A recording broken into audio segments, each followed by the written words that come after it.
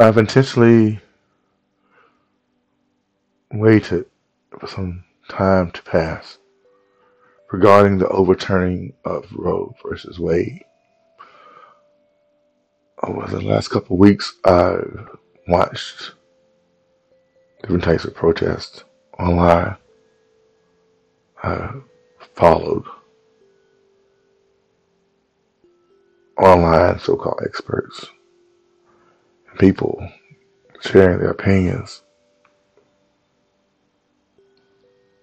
I've waited to see what the local news may highlight regarding the African American church and its stance on the overturning of Roe versus Wade. I've even waited for my own, as we call it in the church, we're a home church, to speak out or send out some information in its weekly emails and announcements. I patiently waited on the sidelines, even though I have a platform to speak, this platform to speak. And for the most part, what I have observed online, the waiting process for even my, as we call it in church, for home church, to say something. And I waited. I've heard nothing, really. But what I've heard is some of the standard things that have been said by those who want women to have the freedom to choose and those who don't. So I've been a sideline player in the waiting game. Even though I had a chat platform with which to speak. So now with this episode in the series, very first episode in this series, Our Voices Matter. Episode 1, African American Church, Roe versus Wade, speak loudly now for women's freedoms. Now I choose to speak, and I will begin with a quote by Shirley Chisholm,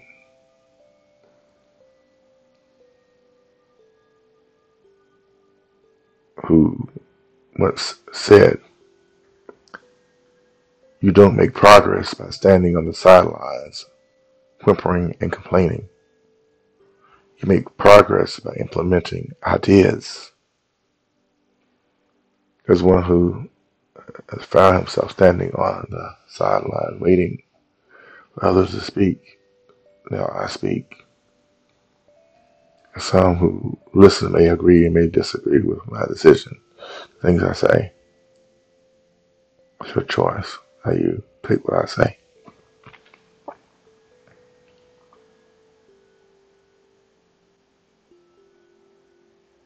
For some who may need to hear this, they will not.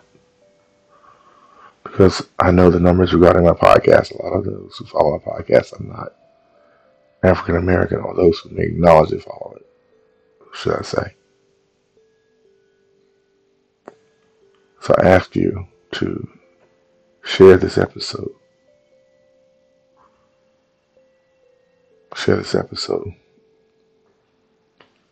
When I say speak loudly now for women freedoms, I'm really saying speak loudly for women of color freedoms, for my sisters of color have definitely been disenfranchised in this country as far as their freedoms go. In every level imaginable.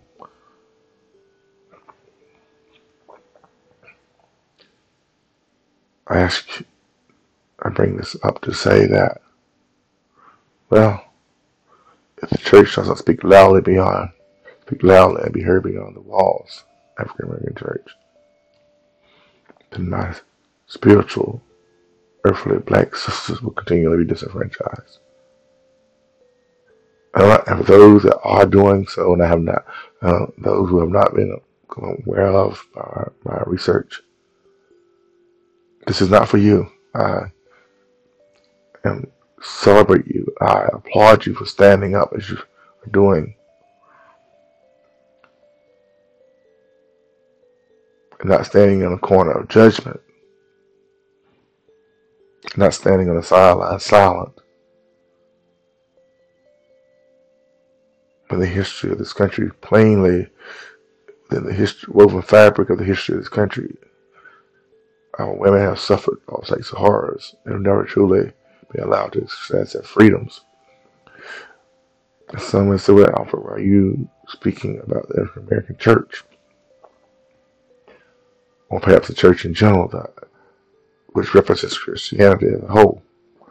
I speak because of this subject. I speak to this audience because while some are saying God is all about life and a woman's body and that which is conceived as a life, they tend to forget. Or maybe they put blinders on. I don't know which is the case. But the same one we all claim to believe in the Christian community, Jesus Christ, was a staunch advocate of women and their freedoms. There was a time we encountered a woman at the well. You can look it up in John, the Bible, book of John, chapter 4. You can read the text in John chapter 4, verse 11 to 16, if you so choose. It's John chapter 4, verse 11 to 16, where he encountered a woman at a well of another race, even a Samaritan woman, another religious class. And he engaged her in a conversation. Though she was there to draw physical water, he gave her hope beyond the physical. He spoke to her in a time when those of the Jewish faith and those of the Samaritan faith, as they saw God, worship God, did not engage each other. Definitely not a man with a woman at a well or another setting in this patriarchal society, male-dominated society. And he gave her hope beyond what she came there for. He gave her words that spoke life beyond the life that the water provides. And there's the text at Matthew chapter 9, the book of Matthew chapter 9, verses 20 to 22, when there was a woman with an issue, menstruation issue, and all the healthcare professionals at the time could not seem to bring her relief.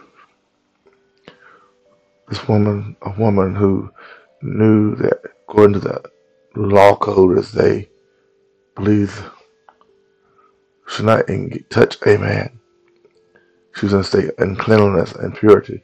Yet this woman has heard about this man, this man named Jesus, this healer, this God in the flesh, as we believe, of the Christian faith. She heard about this man, and she felt that she could just reach him. She would receive the healing that the healers, the physicians at the time, could not give her. So she, according to the text, maneuvered her way somehow through the crowd in this state of impurity, according to the law code of the time. She reached out to his garment, touched his garment, according to that text. And the story goes on to highlight how power went out and she was healed. He did not condemn her. He did not speak down to her. He embraced her. He embraced her because she knew the one thing she had was the freedom to move and to go and to seek, despite the consequences.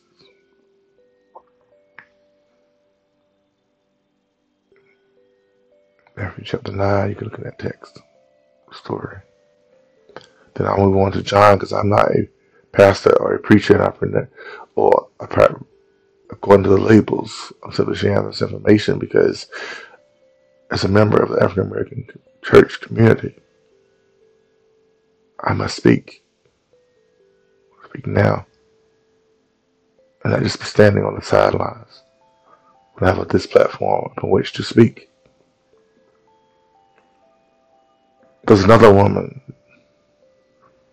who was about to be stoned to death according to John, the biblical book of John, chapter 8, verses 3 through 11, for the act of adultery. And those of us of the Christian faith know somewhat some of the story. Where he intervened, Jesus intervened and prevented the stoning of this woman. He was an advocate, each and every one of these cases, for a woman's right to choose how she would engage and live her life, in spite of ritualistic rules and regulations. A right that's been basically hers from the beginning of creation. Because if those who want to really go back there, you go back to the Genesis account, the Adam and Eve account.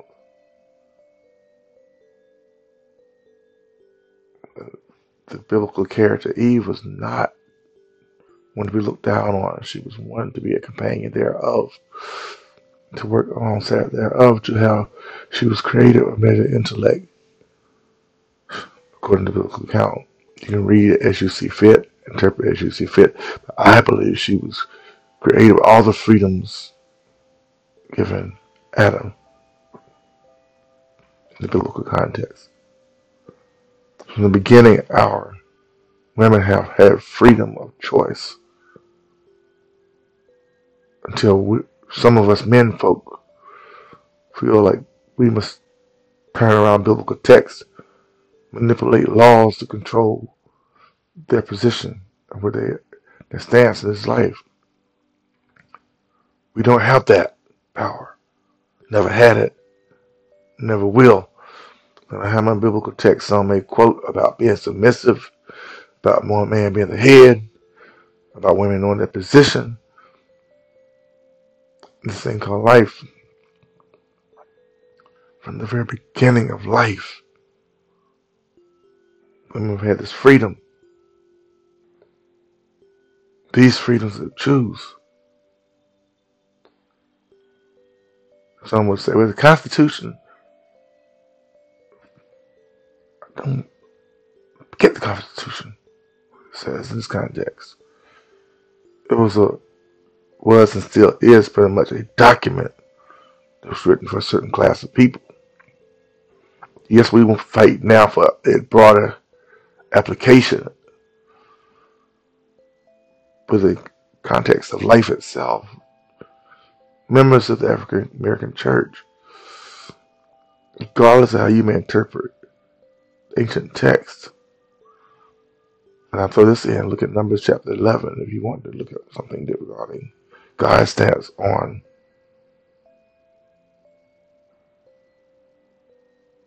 what should or should not be done in certain cases of a child being conceived in certain cases that are not healthy or productive for the woman. That's Numbers chapter 11.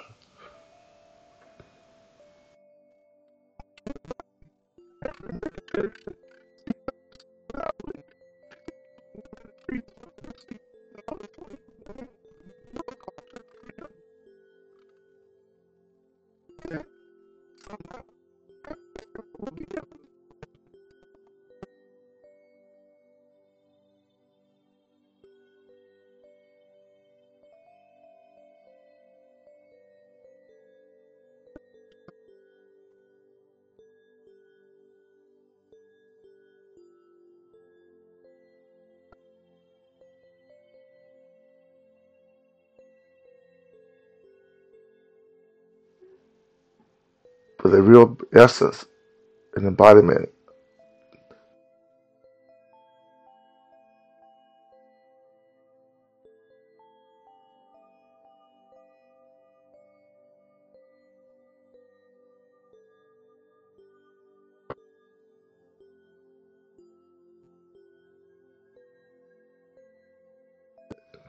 these so-called abortion clinics, mislabeled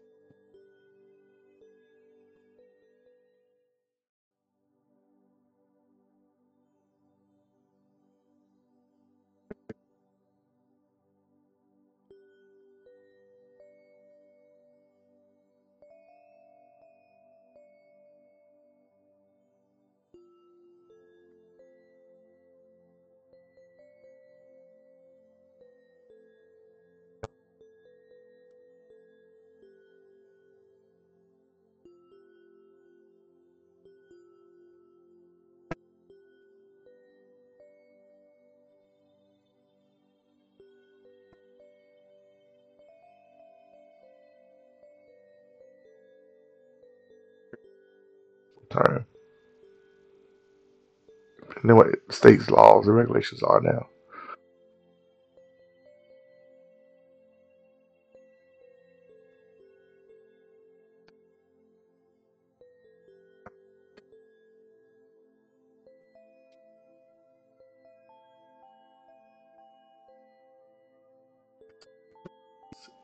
Please say it loudly. Whether you're in a protest with other folks